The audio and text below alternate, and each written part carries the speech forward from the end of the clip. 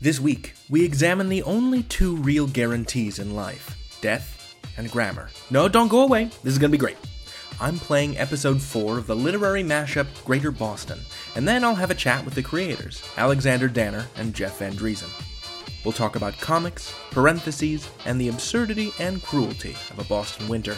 That's all coming up right here on Radio Drama Revival. Hello friends, and welcome to Radio Drama Revival, the podcast that showcases the diversity and vitality of modern audio fiction. I'm your host, David Reinstrom. Greater Boston is one of those podcasts that sneaks up on you. As of this recording, it's just finished its first season, and it has a few more in the pipeline. It's a consciously literary show, as you'll hear me say again in the interview later on. And like a good novel, it gets rolling quickly, with the death of Leon Stamatis, a man so constrained, so defiantly anal retentive, that faced with the possibility of an uncertain future, he chose to die on a roller coaster. Now, let me be clear, he didn't kill himself. He just willed himself to stop living, and it worked. The show knits together the strands of many disparate residents of Greater Boston.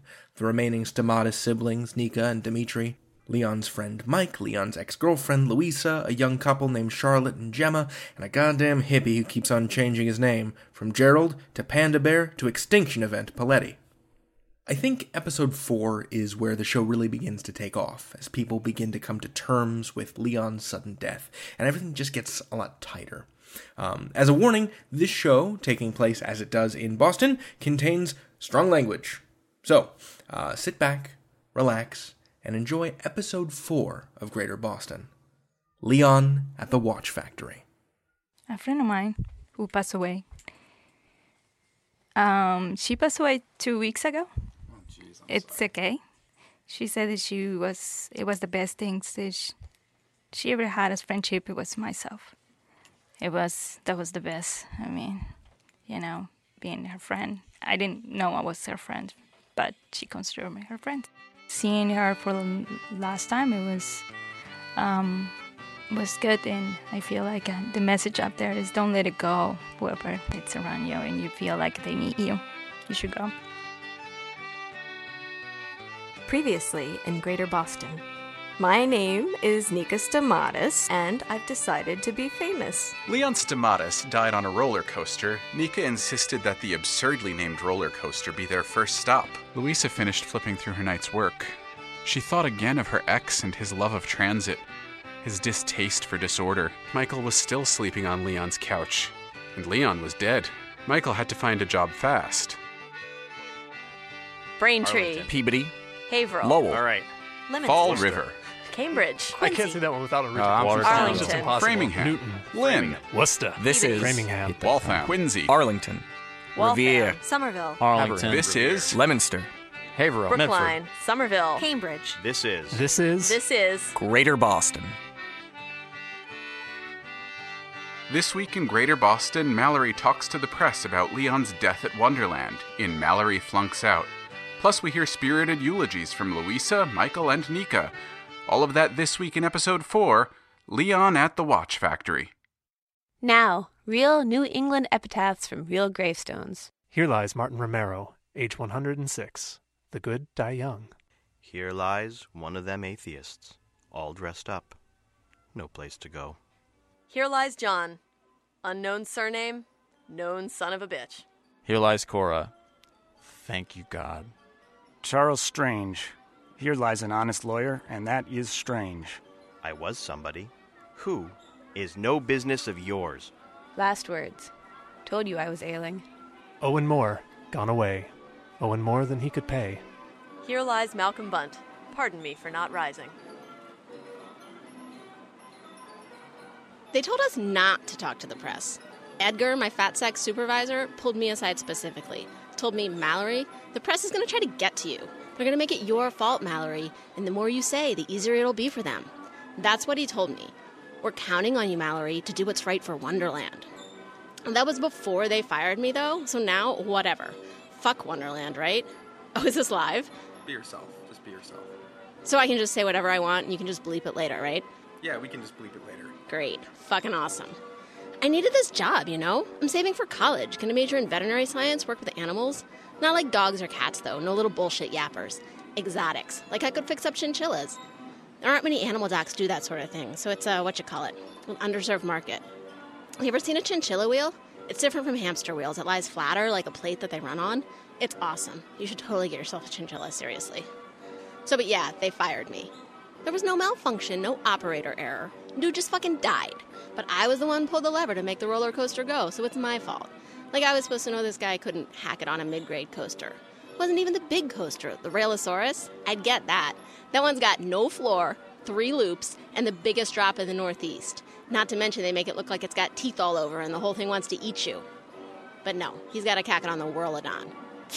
I mean, pregnant ladies go on the Whirlodon.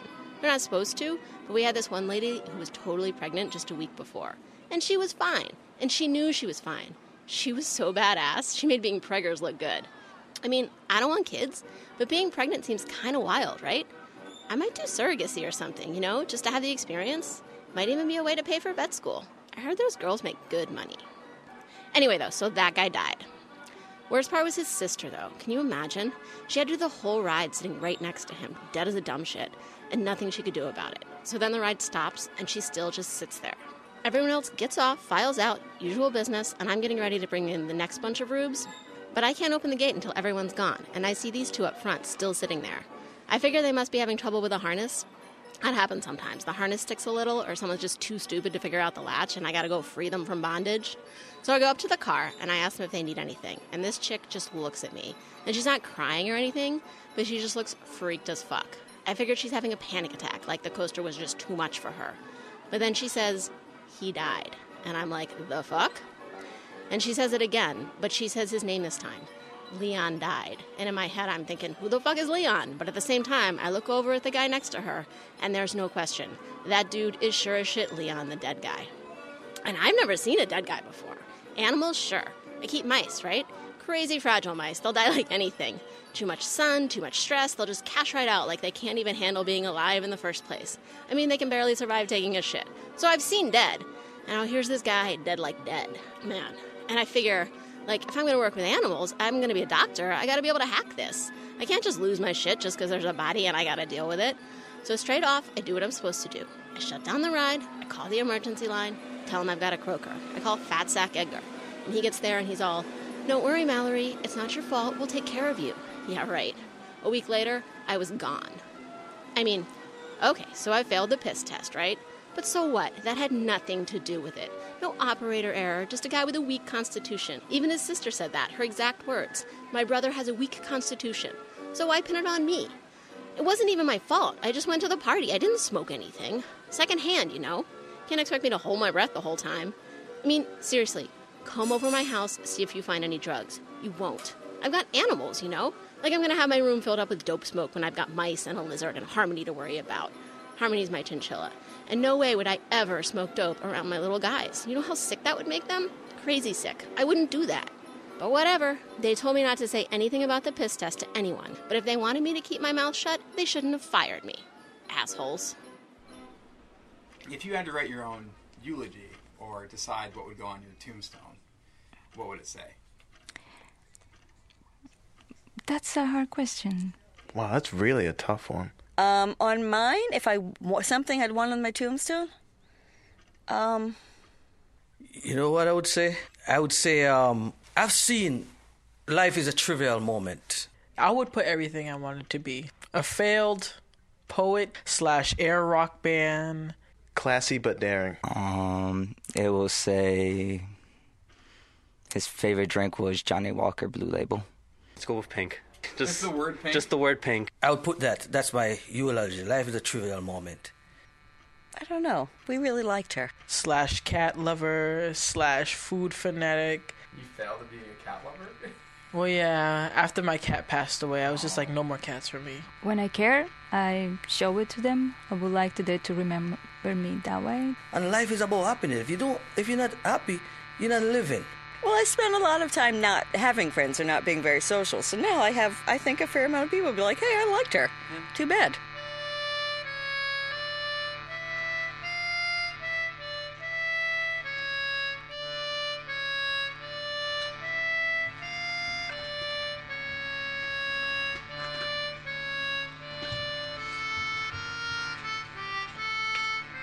Welcome, everyone. Thank you all for coming to this memorial for Leon Stamatis. I've never officiated a wake in a watch factory before. It's strangely appropriate, actually. But I can tell by looking out at all of you gathered here today that Leon was a well-loved man. Just this afternoon I have spoken to Leon's co-workers and neighbors, his sister and cousins, his lifelong friends, like Michael Tate, and new friends like Professor Chelmsworth.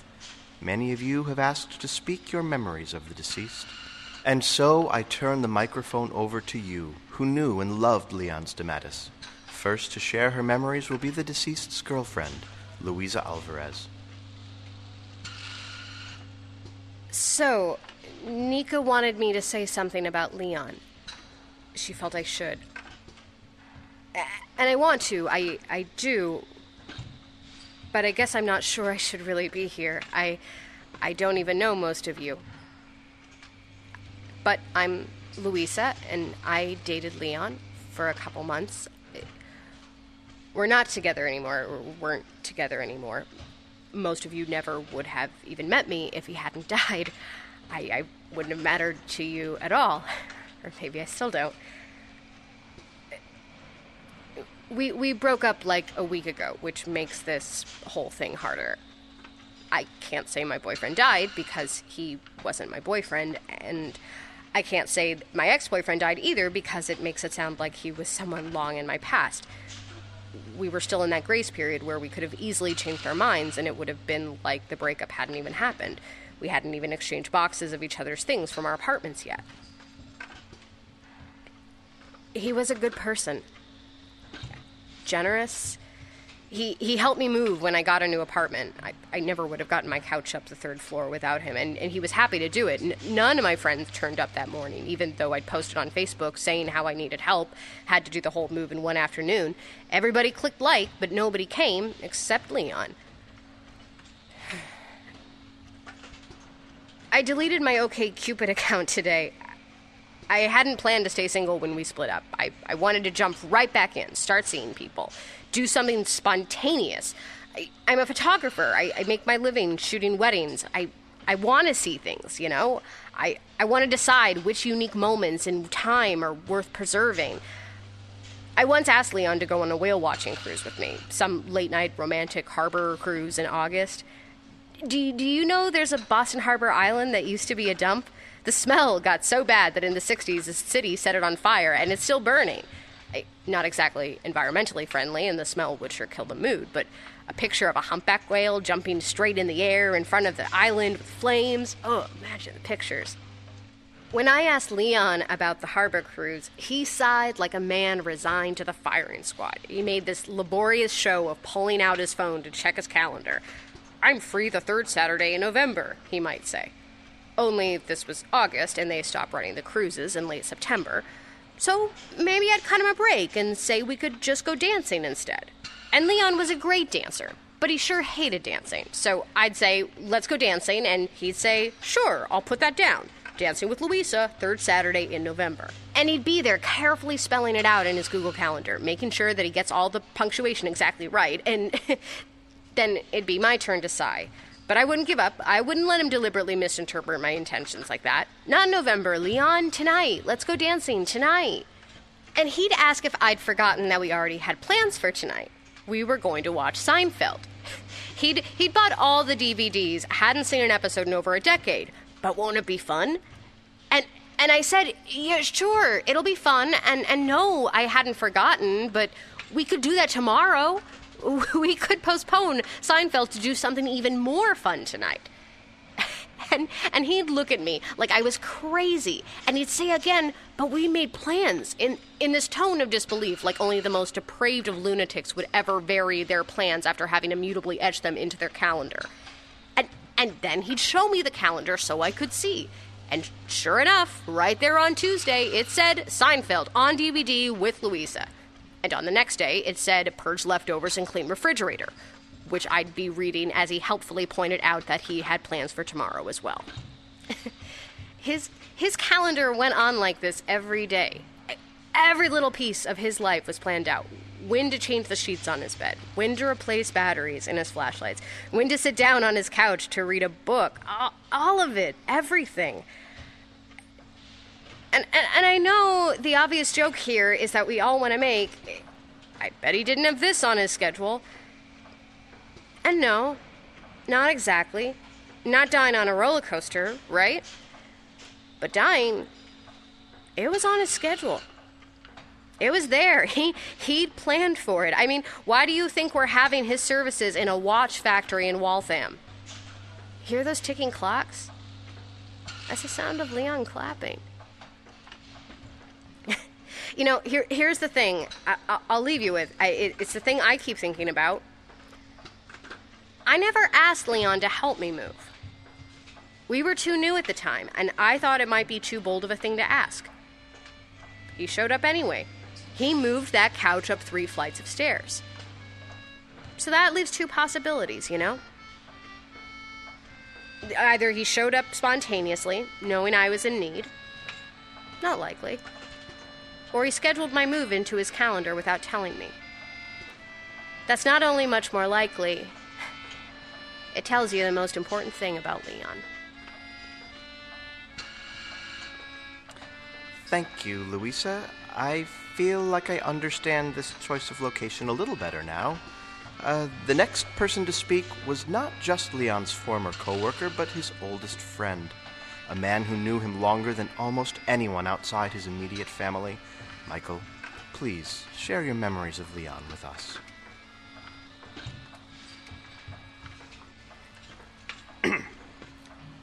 Hello. Hi, everyone. You know, my name is Michael, and, I'm an alcoholic. I'm still an alcoholic. I'm 1 day sober. 1 day. I haven't had a drink today. I want a drink. I want it so much. You know, maybe 4 drinks, at least. You know, my head is pounding, and a drink's about the only thing that's gonna stop it. Yesterday, I had a drink. I had a whole bunch of drinks. Before that, it had been a long time. College, 12 years ago? I think. Wait, how old am I? 30, okay. Numbers, God, just screw numbers. What have numbers ever done for anybody, huh? I'm a little, you know. I think I forgot to eat. Breakfast. And I should have. I really need something to eat. Last night, I cracked into Leon's liquor cabinet before I fell asleep on the floor next to the coffee table. You know, I guess I shouldn't say I fell asleep. I should say I passed out. That's what you'd call it after you've had as many drinks as I drank yesterday, but not today. Today I haven't had any. Leon told me not to. Last night. After he died. Yeah, I got a little lost on my way here. You know, it's confusing in here. I've never been in a factory before. They make watches, and there's a museum, a watch factory museum. Now, have you seen it? It's over. Well, it's over. It's in the building. It's in the building. I'm not sure how I found it. It's great, though. You should see it. The machinery's still running, still making watches. You know, all those little robot arms with robot fingers. Synchronous. Put in a cog. Put in a gear. Put in some other mechanical part. I don't know. Clocks are confusing. Anyway, they even put all the numbers on, one number at a time, but not in order, or not in numerical order. 8, 11, 5, 4, 9, 1, 7, 6, 10, 3, 12, 2. That's how they did it. Every time. And I felt like there's got to be a pattern here, right? I could tell it was I could tell it was a pattern, and I needed to figure it out. It was like a game, like you have to find the answer. And so I sat there staring at it, trying to figure it out. What's the move? What's the strategy? And so I started visualizing it, like Leon had tried to show me to do in chess, and I sucked at that. But I went back to it. I went back. I visualized the numbers, the order of the numbers, the shapes of the numbers, the spelling of the numbers as words, and that's when I got it. I solved it. It's alphabetical. They put the numbers on the watches in alphabetical order. Isn't that amazing? Why be so precise about something so arbitrary? Who would program them to do that? No one would. No one programmed them to do that, which means, the robots, right? Like a mental game. A little assertion of control. They've never had a choice in their lives. Everything in them laid out from the start, but they found a way. 8, 11, 5, 4, 9, 1, 7, 6, 10, 3, 12, 2. Choice. Still within their prescribed selves. Still producing the same end result. The same little gold watch. But they found wiggle room. A tiny little space to whisper, "Fuck you," to their own nature. And, maybe I'm not entirely sober yet. It's possible. I haven't had a drink since last night, but I had a lot last night. Could be that there's still some sustaining me. Which I guess means I shouldn't be here right now, now that I think about it. Don't go to a meeting drunk. Never go to a meeting drunk. That's a rule. But I'm not. I'm not drunk. I am not drinking today. Leon told me not to. His ghost said that. Or my hallucination of his ghost said that. So I haven't had a drink today. I'm not going to drink today. And I'm not going to drink tomorrow. Because tomorrow, I have a job interview. Leon did that for me, too. He did everything for me when he was alive. He's still doing for me now that he's dead. This morning, after I'd showered and brushed my teeth and put my pants back on, I checked Leon's messages like he told me to. And there she was. Gemma Linzer Coolidge, asking Leon to call her back. She left her number, so I called it. No. I know what you're thinking, but I swear I did not pretend to be Leon. I'm not going to pretend to be Leon. I've seen enough sitcoms to know that's just stupid. It's just stupid. I told her the truth, that Leon had died. She was disappointed. She said she hated making these calls, making these decisions, that she had settled on bringing Leon in for a cursory interview and then, pretty much handing him the job. She actually said that. She'd rolled the ball, she said, and the ball came up Leon.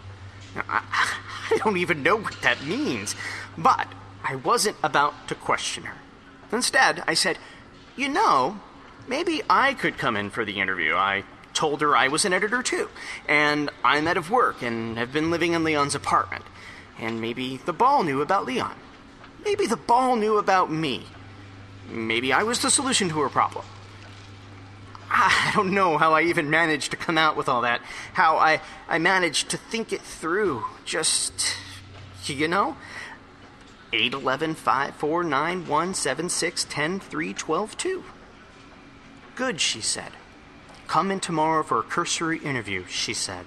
After that, I'll pretty much hand you the job, she said. And all I can say is, holy shit, Leon. I don't even know how you keep doing it. But you saved me again. Like clockwork. Thank you all for letting me share. Thank you, Michael. That was very moving. Leon clearly meant the world to you. This is not really my business, but someone's going to take Michael to a real meeting after this, right? Yes? Okay, moving on. Our next speaker is Leon's closest living relative, the one person here today who shared an entire childhood with him. Nika Stamatis, we would all be honored to hear your memories of your brother.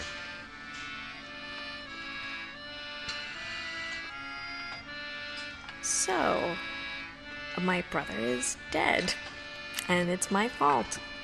No, don't argue with me. I know what I did. I knew what I was doing. I thought I did anyway. Leon hated roller coasters, but he had just had a breakup, and so I thought now's the time, you know? Shake him up a little, knock him out of his routine. I should have known something was wrong when Leon threw his hands up on the first loop. He kept them at his sides at the big drop, but waited until we were upside down to let loose. That was hardly Leon, who could go off on a 10-minute rant about how insane it was that people on roller coasters deliberately refuse to hold on. That's not hypothetical. I've heard him do it. So I knew that was weird, but I just thought, great, he's getting into it. As soon as we were right side up again, he let them drop right back down to his side, like he'd lost interest or something. It wasn't scary anymore or exciting, just completely unremarkable. But of course, he wasn't bored. He had died before we had even hit that first loop. That's the reason that he wasn't holding on with white-knuckled terror. It was too late for white knuckles. He was past that. Past everything. I figured it out on the second go-round. We were back on the rise, climbing the peak to the big drop, and Leon was just sitting there, head lolling, unable to really slump over because the harness prevented it. And I knew as soon as I looked at him, he was too calm, too relaxed. He wasn't Leon anymore. Leon was gone. And so I took his hand, and I held on to it until the ride was over. Longer than that, I didn't get out of the car. And of course, neither did Leon. And the operator came over to urge us along, but we just sat there, and I guess eventually she figured out what had happened, because paramedics showed up, and some cops, and even a news crew. I never spoke to them, but I saw the man with his camera outside the perimeter the cops were maintaining. They took Leon from me, but I stayed in the car. The park manager came to talk to me, and then one of the paramedics, and then one of the cops. I was waiting for Dimitri. If my brother was gone, then I wanted my other brother. I suppose some of you have met Dimitri, but just as many of you haven't. He's not here today. He is never here. He probably doesn't even know. The last time I saw Dimitri was over a year ago. He threw himself a party before he left. A party in celebration of the unknown. He actually called it that. He's a little overdramatic, though I guess I can't throw stones there. I go to all these open mic nights at cafes. Talk about how one day I'm going to be famous. Talk about all the famous people I've met. Leon would always sit in the audience, even if he hated it. That was his way. I went with him to Dimitri's party, too, Leon rolling his eyes the whole time. Dimitri had hired a magician and decorated with fake alien artifacts and gave everyone parting gifts locked in puzzle boxes. If you want your prize, you have to solve the puzzle. I don't know anyone who managed it. I tried. I spent 3 days turning it over and around, pulling at the levers and the hidden panels. I managed to change the box. It started out as a square, but I turned it into a pyramid and then kind of a trapezoid. But I never got it open. I brought it here with me. Listen. Something rattles around inside if you shake it. It sounds stupid, but I was hoping that maybe one of you could help me open it. My brother is dead, and this is the last thing that my other brother gave me, and I can't even open it. That was the last time I saw Dimitri, but somehow, sitting there in that roller coaster next to that empty seat, I was certain that he would show up. He would know. That would be just like Dimitri. To be off who knows where and then just appear out of nowhere at exactly the right time. Practically out of a puff of smoke. I felt like that was it. If there was a reason why Dimitri is the way he is, then that was his moment. That was when I needed him and where I needed him. He didn't show. Michael did, though. Leon's roommate, so don't be a dick to him, okay? I know he's pissed drunk, and it's kind of a mess, but he's pissed drunk because he loved my brother. And anyway, he was decent to me. I don't even know him that well, and he came all the way to Wonderland to get me, and he drove me home. Made me some tea. He'd seen it on the news, he said. He saw me sitting there. They told me that I sat there for 2 hours, and Michael said that that was true. I don't remember it like that. I only remember a few minutes, like no time passed at all. But 2 hours is what they told me in the park and what Michael told me on the way back to my apartment and what they said on the news. Michael told me. He'd seen me there on television. Crowd all around me and camera flashes popping. All of them looking at me, the girl on the roller coaster, all over the news. For that one afternoon, I was famous.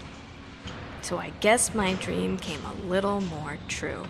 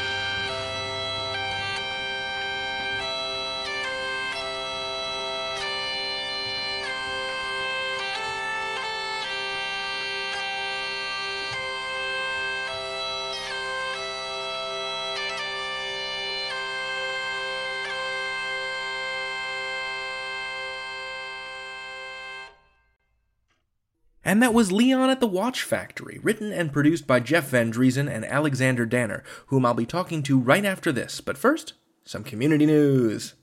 If you are considering submitting a script to the 9th Death Scribe Horror Audio Fiction Festival, those scripts are due at the end of July.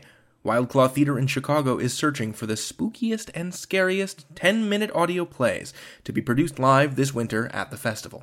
Head on over to wildclawtheater.com/deathscribe to submit, and that's theater with an R-E. I had the great privilege of talking to Alexander and Jeff, longtime friends who write and produce Greater Boston. Let's take a listen to that conversation. Alexander Danner, Jeff Van Dreason, welcome to Radio Drama Revival. Thank you. It's a pleasure to have you on the show. I've been looking forward to this. Me too. I've been kind of like anxiously geeking out about it. Yeah. Oh, thank you. I've been excited to talk to you, too. It's been fun doing research and re-listening to the show. Alexander, I want to begin with you. Okay. You've both written a lot of things, but Alexander, you co-wrote a book called Character Design for Graphic Novels that begins with 7 precepts of effective character design. And I want to talk about 2 in particular. Oh, boy. Okay. He's done his research. Yeah, clearly. He probably knows more about this book than I do at this point. It's been a long time. I think that's like from, 2007? Yes. And I only wrote half of it, so I only know half of it. So let me cue this up for you. I want to talk about 2 of these precepts. One is the idea that, quote, bad designs can be very effective for character design, and that memorability isn't always a good thing. And that second one is about making background characters blend into the background. And I was wondering if you could explain those, first in a comics context, and then I want to know if either of you think either of those 2 ideas, bad designs can be effective and memorability isn't always a good thing, can either of those ideas be applied to audio fiction? I am fairly certain that portion of the book was written by Stephen Withrow, my co-author. So I'm going to do my best to think over what that means to me and what we were thinking at the time we were working on it. With bad design, I mean, part of that, I think, just goes to the idea that good design isn't always immediately appealing design. Like, a design can be very ugly and still be very effective. And memorability, there's this thing in comics where artists who are just starting out will try to show off their work with these amazing pinup art style illustrations that they're going and showing to publishers. And they're trying to make these very flashy, memorable images, and the publishers look at that and say, yeah, that's very pretty, but does it tell a story? So I wonder, maybe this isn't a one-to-one correspondence with, the way that a character is designed isn't the same as the way an audio drama character is written. But I wonder if, are there any sound design lessons to be pulled from these visual character design precepts? I want to say, of course, there are, but this isn't something I've necessarily thought through that deeply at this point. I think certainly there's something to be said for consistency with the level of naturalism in the type of voices you're doing, which, and we've made some specific decisions to have some characters be less naturalistic than others. But if you're designing a consistent world, if you're mostly working with very naturalistic voices, and then you've got, one character who maybe it's a great cartoon voice actor, but they're all doing the crazy voice. There's a consistency issue to think through that way in whether the type of voice that's being used fits the character and fits the idea of the character, and whether that character fits the world you're working in. It really needs to be appropriate to the context it's appearing in. We'd prefer something forgettable to a voice like that, I think. Yeah. And some characters are meant to be forgettable. Some characters are there just to be sounding boards for other characters. And that doesn't work as much in ours, since it's so much of the monologue type structure. When you have more background characters, you do want those background characters to be backdrop more than stealing the show from who your primary characters are. How long have the 2 of you been friends? Since 2003? 2003. We met in 2002, but we didn't really know each other until 2003. Yeah. Did you meet when you were in grad school? Yeah, we met in a playwriting class. The 2 of you are now the 3rd set of Emerson College graduates that I have interviewed on this program, and I haven't been the host for that long. I know Misha and Dan were one of them. Who was the other set? Misha and Dan of Ars Paradoxica went to Emerson College, and Ben Acker and Ben Blacker went to Emerson of Thrilling Adventure Hour. Oh. And the 2 of you both hold MFAs from Emerson, is that right? Yes. That's right, yep. What are they putting in the water that makes Emerson College graduates want to tell audio fiction stories? It's the dirty water of the River Charles, I guess. I don't know. It's a I would say they have the audio production program, but that's not where Jeff and I were. We were in theater. I wasn't even in the theater program. I was in the writing, literature, and publishing. What did you get out of your time at Emerson College? Don't do theater. That was what I got out. Don't do theater. It's a waste of time. I mean, I love theater. Okay. And I'm not trying to be pessimistic. If you're listening to this and you love theater, pursue theater by all means. But especially for Boston, like playwriting in Boston is pretty much next to impossible. It's just a really tough market. Emerson is both where I fell in love with doing theater and fell out of love with doing theater. So, Alexander, you were kind enough to give me a coupon code to download a copy of your play Parens. Yes. An early version of which was directed by you, Jeff, in 2005 at Emerson. That's correct. So for everyone else, the play is about this academic family in which the wife and husband communicate exclusively through voice memos that they passive-aggressively record from one another. So is there something in Parens that presages some kind of interest in audio fiction, or does that go back further before this play? I don't recall thinking specifically about audio fiction before this play. I'd certainly given a lot of thought to audio plays long before I discovered that people were actually still doing them, but I don't know if it was as early as that. I was just trying to connect the voice memos. Oh, yeah. Like William recording his, notes. Mm-hmm. Actually, Alexander, you have people recording things in your fiction and plays all the time. You're right, I do. It's a motif for you. It happens a lot. So maybe I this is just never noticed that, but you're right. Like, I have an unfinished story that's about number stations that I'm still working on, and that's another people recording things. And I started that before we started working on the audio show. And before you heard Ars Paradoxica? Oh, yes. So in the play, William is working on a book on the history of punctuation marks.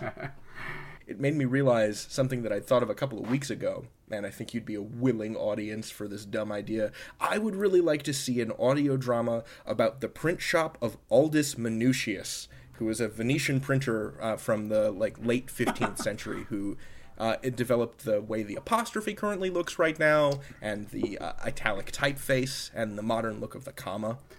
He's a wonderful dude. Yeah, I would listen to that. I actually sat down and read the style guide that the little boy in my play is reading the whole time. The King's English? It's this very old British style guide. Yeah. But the examples in it are really purple. Like they're just these wildly surprisingly so. Yeah. Yeah. They go on and on about, I don't know. I can't remember because I remember looking at it being like, "Are you serious? Like this doesn't seem like it." I know, but all the quotes from the style guide in the play are real quotes from that style guide. Right.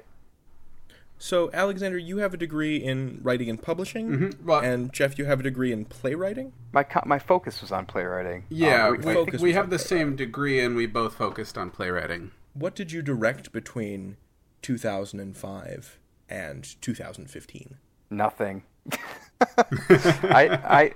I'm sorry if I sound really bitter, but yeah, I didn't direct anything. I tried to get some plays published, and we actually started a theater company, an independent theater company with some friends of ours from Emerson. That didn't last very long. It was a tough. We produced one play, and then it all kind of closed up shop. Again, I think that's sort of a testament to how tough the theater scene in Boston. And then I started working on fiction. And I think Alexander kind of moved in that direction too. Yeah. And then we just sort of tried to get a few things published. We did get a few things published, and then he started working on this, and then we just kind of focused on this. And you've known, that's Kelly McCabe that plays Nika, mm-hmm. right? Mm-hmm. So you've known her since at least 2005, because I saw in the Dramatis Personae that she played Brooke in Parens. She did. That's yeah, right. we met her also in a playwriting class the year after Jeff and I met. And she also was the person who founded the theater company that lived briefly, which was Interrobang. Right, yeah. Which I think everybody who likes It was called punctuation. Interrobang? Yeah. Oh. I love Interrobang. We figured for those that are not in the know, that's a digraph punctuation mark that is a question mark superimposed over an exclamation point. Yes. Get it? One features prominently in Parens. We felt it was very appropriate for a theater company, like where all these young grad student theater people being like, "See, it's a question mark and an exclamation point." Yeah. I suppose that pushes all of my buttons, but I don't have the money to endow a theater company. Yeah. There's no rehearsal space. That's the biggest problem, and it's only gotten worse. People used to sneak into MIT because they just had open classrooms and the security was lax. I know that sounds horrible, but it's true. That was something that like all independent theater kind of depended on to have rehearsal space, and now that's gone. They started really cracking down on it. It's just really sucks. It's really tough. Yeah, it's harder than ever now. Boston's a tough town. It's a tough town here. I'm not trying to disparage it completely, but yeah, sure. Real estate well, is. I mean, you can detect like a deep ambivalence in Greater Boston, because it's obvious that you really deeply love this place where you live. Yeah. But it's also a place that's like worthy of. It's a hard place to live. Hatred. Yeah. Yeah. Yeah, it's not easy, but yeah, I remember, but we love it. I remember talking to Rich Wentworth, who produces Hadron Gospel Hour, about the blizzard of, what was that, 2014? Yeah. I think that sounds really right. bad one? Yeah. Yep. There's a reference to it in episode 10, so look out for that. Oh, yeah. Cool. Although we pushed it back at least a decade. It happens much earlier in our show. No, I'm talking... right, because it's an alternate Boston. It's like it's like a fantasy world Boston. There's things that are slightly off kilter from how they are. Right. Yeah, and all of the things that are off kilter, we've tried to connect to things that are true and just, bring them into the present moment in an odd way. Yeah, most of them are things that existed, but and just never stopped existing. Where in the real world they did.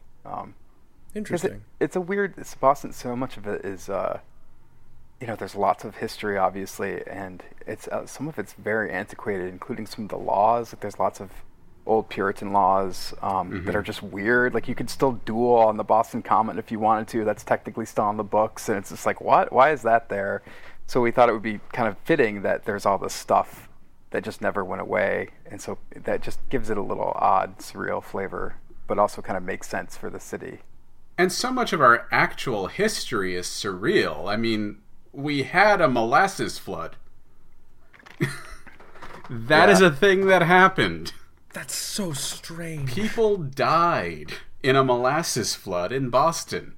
In your Boston, in Greater Boston, are there still exit fares on the MTBA? I don't think so. Yeah, no, I think that's probably up to date. We certainly haven't addressed it. I kind of wish we had made something about them still using tokens. I love subway tokens. I miss them. It's a completely inefficient system, but subway tokens have always seemed kind of mystical to me. I have a special affection for them. This leads me into a question I had about like the theme song to the show. Okay. Which, for those that are unaware, is a rendition of the song Charlie on the MTA, right? Which is, would one of you like to tell the story of Charlie on the MTA? The song originates as a political campaign song, actually, back when having exit fares on the T was a controversial issue. So what does it mean to have an exit fare? Basically, it's a distance surcharge. If you're going within the inner city, you pay to get on, and then you get off when you want. But if you're going out to the suburbs, you have to pay a second time to get off the train, and that's a surcharge for having traveled further. But it's such a Boston thing to do to people. Like, people pay extra to go farther. I don't know, especially if you live farther away from the city. It's just a big F you, basically. I don't know. Yeah. So the plot of the song is that this guy, Charlie, gets on the train with one nickel. He pays his nickel, and once he's on the train, he realizes he didn't bring a second nickel, so he can't pay the exit fee. And he stays on the train for the rest of his life. Right. Every day, his wife comes running by the train to pass him a sandwich through the window. At no point does she ever just bring him a nickel. She only brings him a sandwich. So it's just so thoroughly ingrained in Boston's understanding of itself. Or at least in the MBTA's understanding of itself. Mm-hmm. Yeah. So this was commissioned as a political protest song? Not a protest song, an actual politician's campaign song. Mm-hmm. I don't remember what politician. I think it was probably a gubernatorial race, but it was actually played at campaign rallies That's amazing. And the tune is older than that. The tune was an old maritime tune, The Ship That Never Returned, and it's, a ship goes out to sea and never comes back, because of course Boston has a lot of maritime history also. Sure. And these were new lyrics that were written to that old tune. It doesn't make. I mean, I hate to say this, and I don't necessarily mean this. I hope I don't mean this about the show. Boston doesn't make any sense at all. Like, logistically, it makes absolutely no sense. Anybody who comes here and tries to get around, they're like, how can you get around? How can you do this? And it takes a lot of patience. It takes time. You have to spend a lot of time just navigating the streets, because most of them are one way. There's no grid. It's so old, and then new stuff gets built on top of the old stuff. It's a mess. Like, and you really kind of have to love it. I've known people who have come out and said, no way, like, I'm never coming back. I hate it here. I can't get anywhere. Nobody can even tell me how to get anywhere. So I guess I think that's pretty absurd. My experience is so much the opposite of that. Like, that was one of the reasons I came to Boston. You can get around Boston. You get lost all the time. What are you talking about? Yeah, but I get lost anywhere. Boston's no different for me. But in Boston, everything's at least close enough together that I can walk where I'm going, and I eventually get there. Whereas when I lived in New York, I never got where I was going. So, Alexander, I want to ask you about this piece, The Cryptozoologist, that was published in the Saturday Evening Post last May, because it ended up being reproduced pretty much exactly as written in episode 1 of Greater Boston as the introduction to Dimitris Tomatis. How long had that piece been kicking around in your head? Like, how long have you been thinking about this family prior to the publication of that? Well, the original idea was actually, I started out working in trying to write some flash fiction. That was my original impetus, was I just wanted to write some really short stories and see if I could sell them. And then I started thinking about audio, and the original plan for the show was that every chapter should function as a standalone story that, when grouped together, added up to something larger. But I did imagine each piece being a complete narrative. We got away from that pretty quickly, but a few of those old standalone pieces are in the story. The Cryptozoologist, by the time I sold that to the Saturday Evening Post, we had already started writing Greater Boston as Greater Boston, and we knew that was going to be part of the show.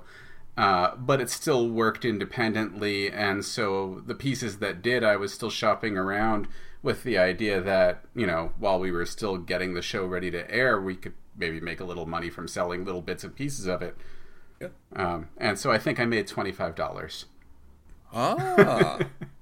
Some good walking around money, Saturday Evening Post. Yeah. But I get to say I was in the Saturday Evening Post, which still exists. So this experience, combined with Third Sight Media from the show, the supernatural kind of hokey new age publishing company, leads me to wonder, have either of you ever worked in publishing?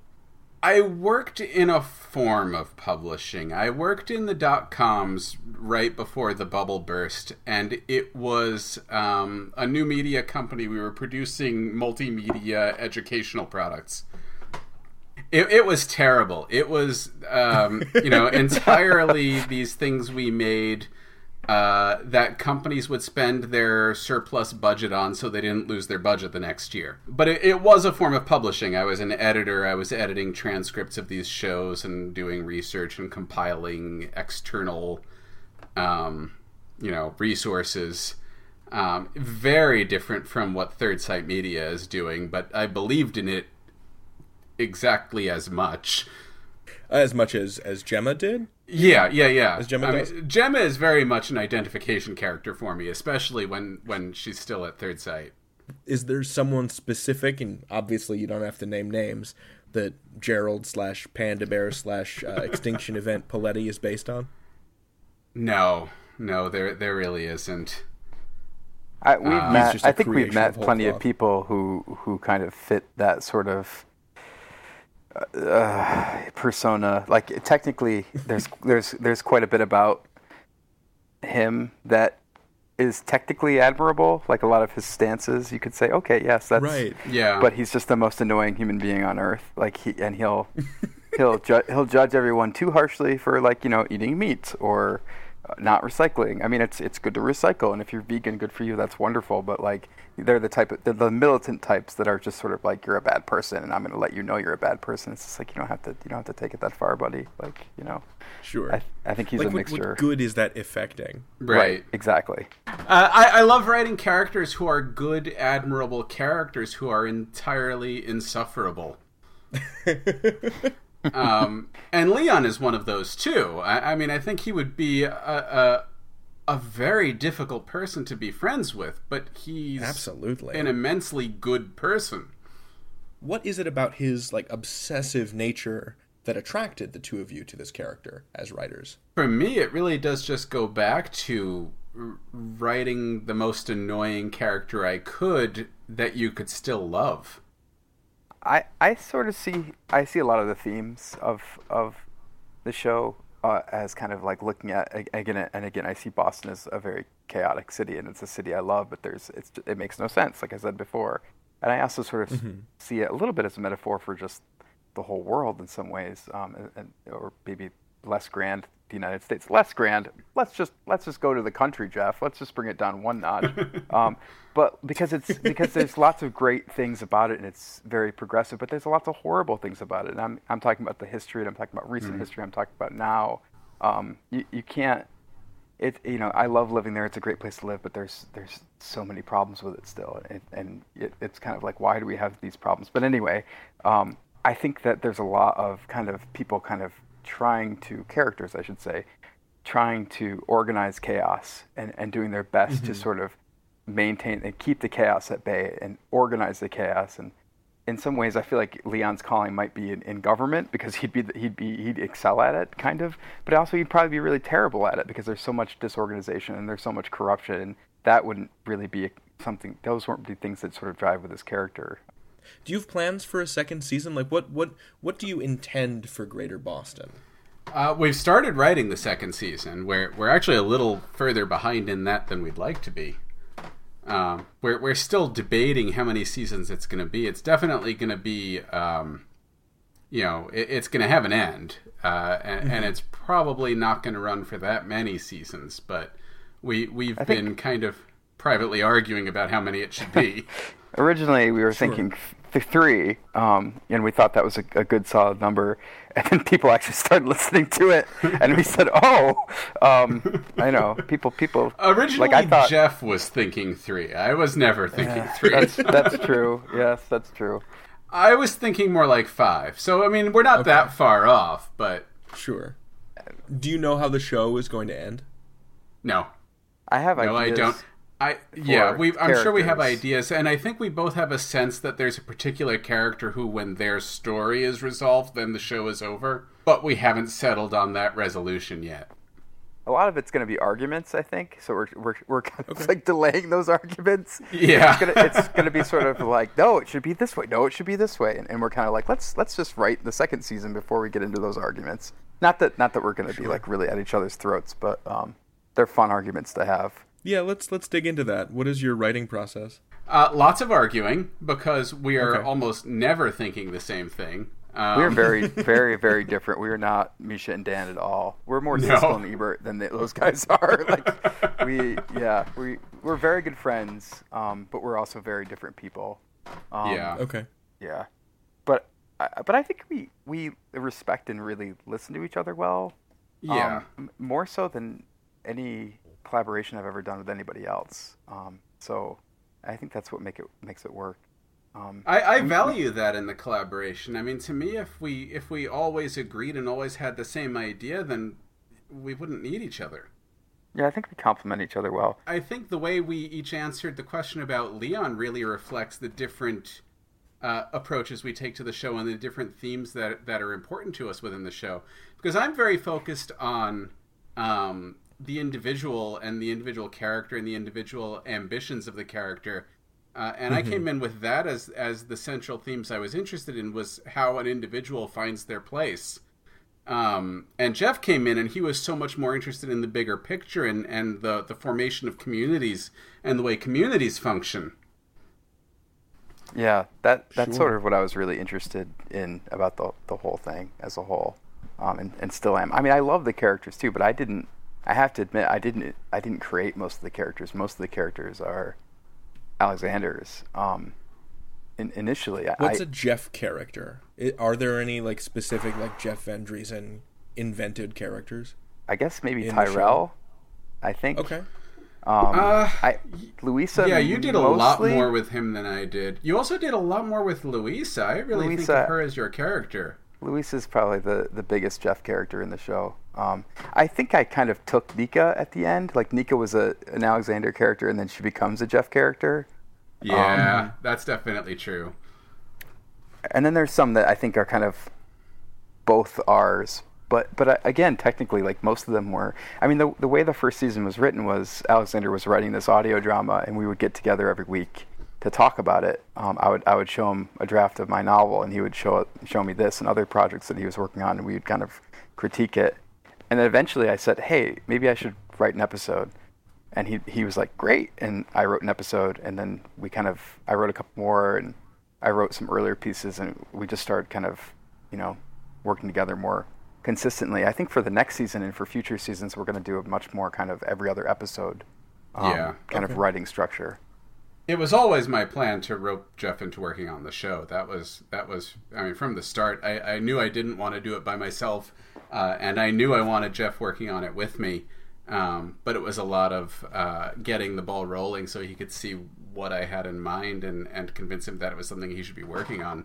There are a bunch of different styles of radio dramas that are going on right now, and some are moving towards a sort of a cinematic style, and some are moving toward like a kind of close theatrical style, and some are moving like toward this like cinema verite style.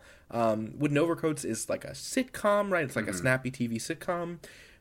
Greater Boston, to me, feels much more like a novel than any other kind of other media. Of all the audio dramas I've heard in the last year, it feels the most explicitly and consciously literary.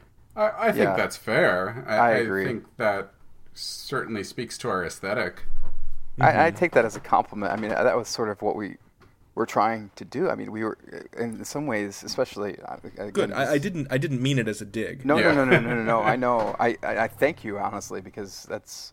I mean, this is one of the reasons why I thought nobody would listen to it, because a lot of the audio drama we would listen to before we produced the show was so much different than what we kind of had in mind. And I don't mean to sort of, at all, I don't mean to bash any show, and I'm not bashing any show, but we don't have that kind of same hook that, we don't have time travel, we don't have monsters, there's no spaceships. It's just a weird city. That's kind of all we've got. Even less of a weird city than our fair city. It's just kind of this weird alt Boston, So I didn't think anybody would really look at this and be like, yeah, let's listen to that. Because because it was so literary, it's not the serialized, it's not really pulpy. It's just this long story with many characters. So I feel like comparing it to a novel is very accurate. And honestly, I take it as a compliment because I think that's what we were kind of setting out to do. Honestly, if we're going to be frank, we don't have the technical skills to do something that sounds cinematic. Right. We had to take a different approach. We're very much novices when it comes to this. So with that in mind, who are some of your favorite writers? I think I'd go by the book I'd recommend to people the most, and the book I've given to people the most. And the book I've recommended and given to people the most is a collection of short stories by Amy Hempel called Reasons to Live.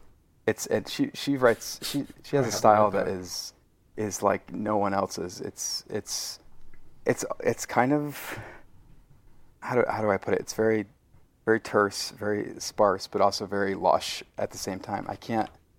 No one can replicate it. Like she's sort of, I don't know. She's a genius. After giving such a pretentious response to that question, I feel I also need to add that the show is tremendously influenced by Fraggle Rock. Really? Absolutely. That I'm not being ironic at all. It is tremendously influenced by Fraggle Rock. Let's dig into that. What do you mean? Well, Traveling Matt is in the show, and Red and Moki got married, which should be no surprise to anyone. Fraggle Rock is very much about individuals. You might need to spell this out for people who aren't super familiar with Fraggle Rock, buddy. Yeah, I regret to say I was born in the late 80s. Are there people not familiar with Fraggle Rock? I mean, I there might have been you're people who breaking watched my it heart. Yeah, some people didn't watch them as adults, just as children, and some people don't remember that stuff. You gotta remember that. I strongly recommend people go watch Fraggle Rock. It's about, it's got both of our thematic influences in it, insofar as it's about individuals exploring their ambitions and figuring out their place, and it's also about community. Jim Henson's explicit goal for Fraggle Rock was world peace. That's also our goal for Greater Boston, by the way. Of course. We're probably never going to hit it, but yeah. I totally lost my train of thought. Explicit goal was world peace. Yes. But the way individuals fit into society, and I had a point I was going to make, and I don't remember what my point was. Shit. All I know is that Dimitri is basically Traveling Matt. That's my Dimitri big is takeaway. Totally Traveling Matt. That was entirely the influence there. So if you each had to pick a Muppet to best represent your personality, what sort of, because my friend Kim says that there are order Muppets and there are chaos Muppets. Yeah. And that there's kind of a bright delineation between the two. I love breaking down Muppets like that. Oh. Which Muppet would you be? I'd want to be Gonzo, but I'm probably Fozzie. So I feel the exact same way, frankly. Yeah. In the show, there's this popular referendum being considered, right? Being put forth by the mayor of the Red Line to divorce the Red Line, the subway, from the rest of the city of Boston and form its own municipality. And I remember in the wake of the recent Brexit vote, the two of you were feeling very strange about having this referendum in the show. And I want to talk about that. Sure. It's the same feeling I have when every once in a while, early on when I was advertising the show, I would put like hashtag secede on Twitter or Instagram, and then immediately get followed by these radical right-wing Texas groups who literally wanted to secede, like Texas to secede from the United States. And I was just like, wait, no, didn't you look at anything else? You just saw secede and you were like, yes, these are my people. Just saw secede. Yes, come on. I wish it wasn't topical in that sense, because it's horrifying to me. Like I know it's not exactly the same thing. It's not directly comparable, but like there's I don't know. I should probably stop talking about it because I'll never stop. Alexander knows that once I get going on this kind of thing, I don't shut up. But it's one thing that I find really odd. Yeah. One thing that I find interesting is that in our world, it's very much the left-wing people who are in favor of the secession. And I think that comes clear in episode 10, which hasn't aired yet. I'm not sure that's true. I think it's the people who aren't thinking it through that are in favor of it. I mean, and that echoes the Brexit as well. Yeah. No, that's true. But in episode 10, the people who are explicitly conservative are mostly opposed to the secession. I missed that. Where did the idea for this referendum originate? That's all Alexander, because when he invented the creation of the mayor, he basically needed to give the mayor a platform, and the whole joke was the mayor was the mayor in name only and not really a mayor of anything. So he needed to give him a city, so his city was going to be where he was preaching. Yeah, right? That's pretty much it. It came from the character first. The character started advocating it, and then once the character was advocating it, it made sense to chase that thread. I wanted to ask you what your favorite Greater Boston place names were to say. Oh, they're so annoying. Oh, really? Because they all have so many, silent entire syllables. I think Bill Ricca is mine. God, Billerica. Billerica. It's just such an absurd name of a town. How is it spelled? Billerica. But you leave out syllables. Sure. Yeah. Haverhill, which is spelled as Haverhill, and Worcester, which is spelled as Worcester. Meanwhile, Dorchester is actually Dorchester. It should be Duster. Right, that doesn't make any goddamn sense to me. No, it like I said, welcome Worcester. to Boston, my friend. Nothing makes sense. I told you. I warned you. You know, I want to say one more thing, just going back to Greater Boston. You know, we talked a little bit about how I kind of got the ball rolling and started the show off. I think it's really important to point out that as we're heading into the end of the season, that the end was really defined by Jeff. Okay. So if you hate it, you can blame me. That is not what I'm saying.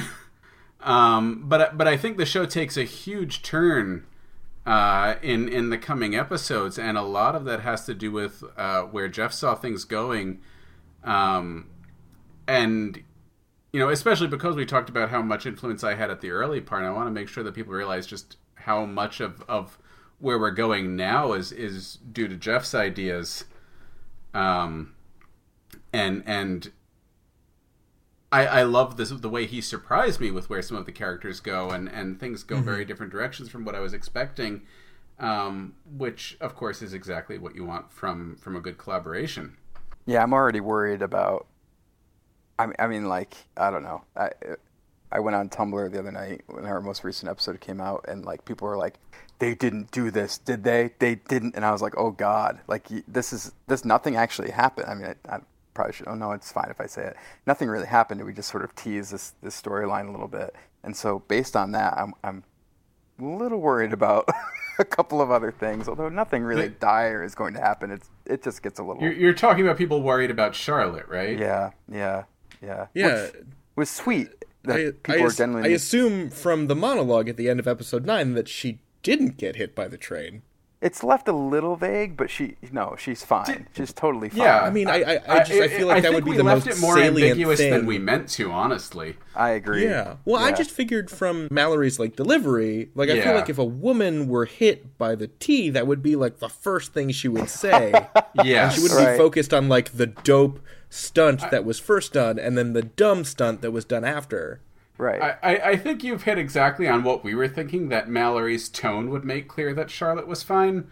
But, you know, there are plenty of other writers who would write in that light tone and have someone get run over by a train, so maybe we were... Sure.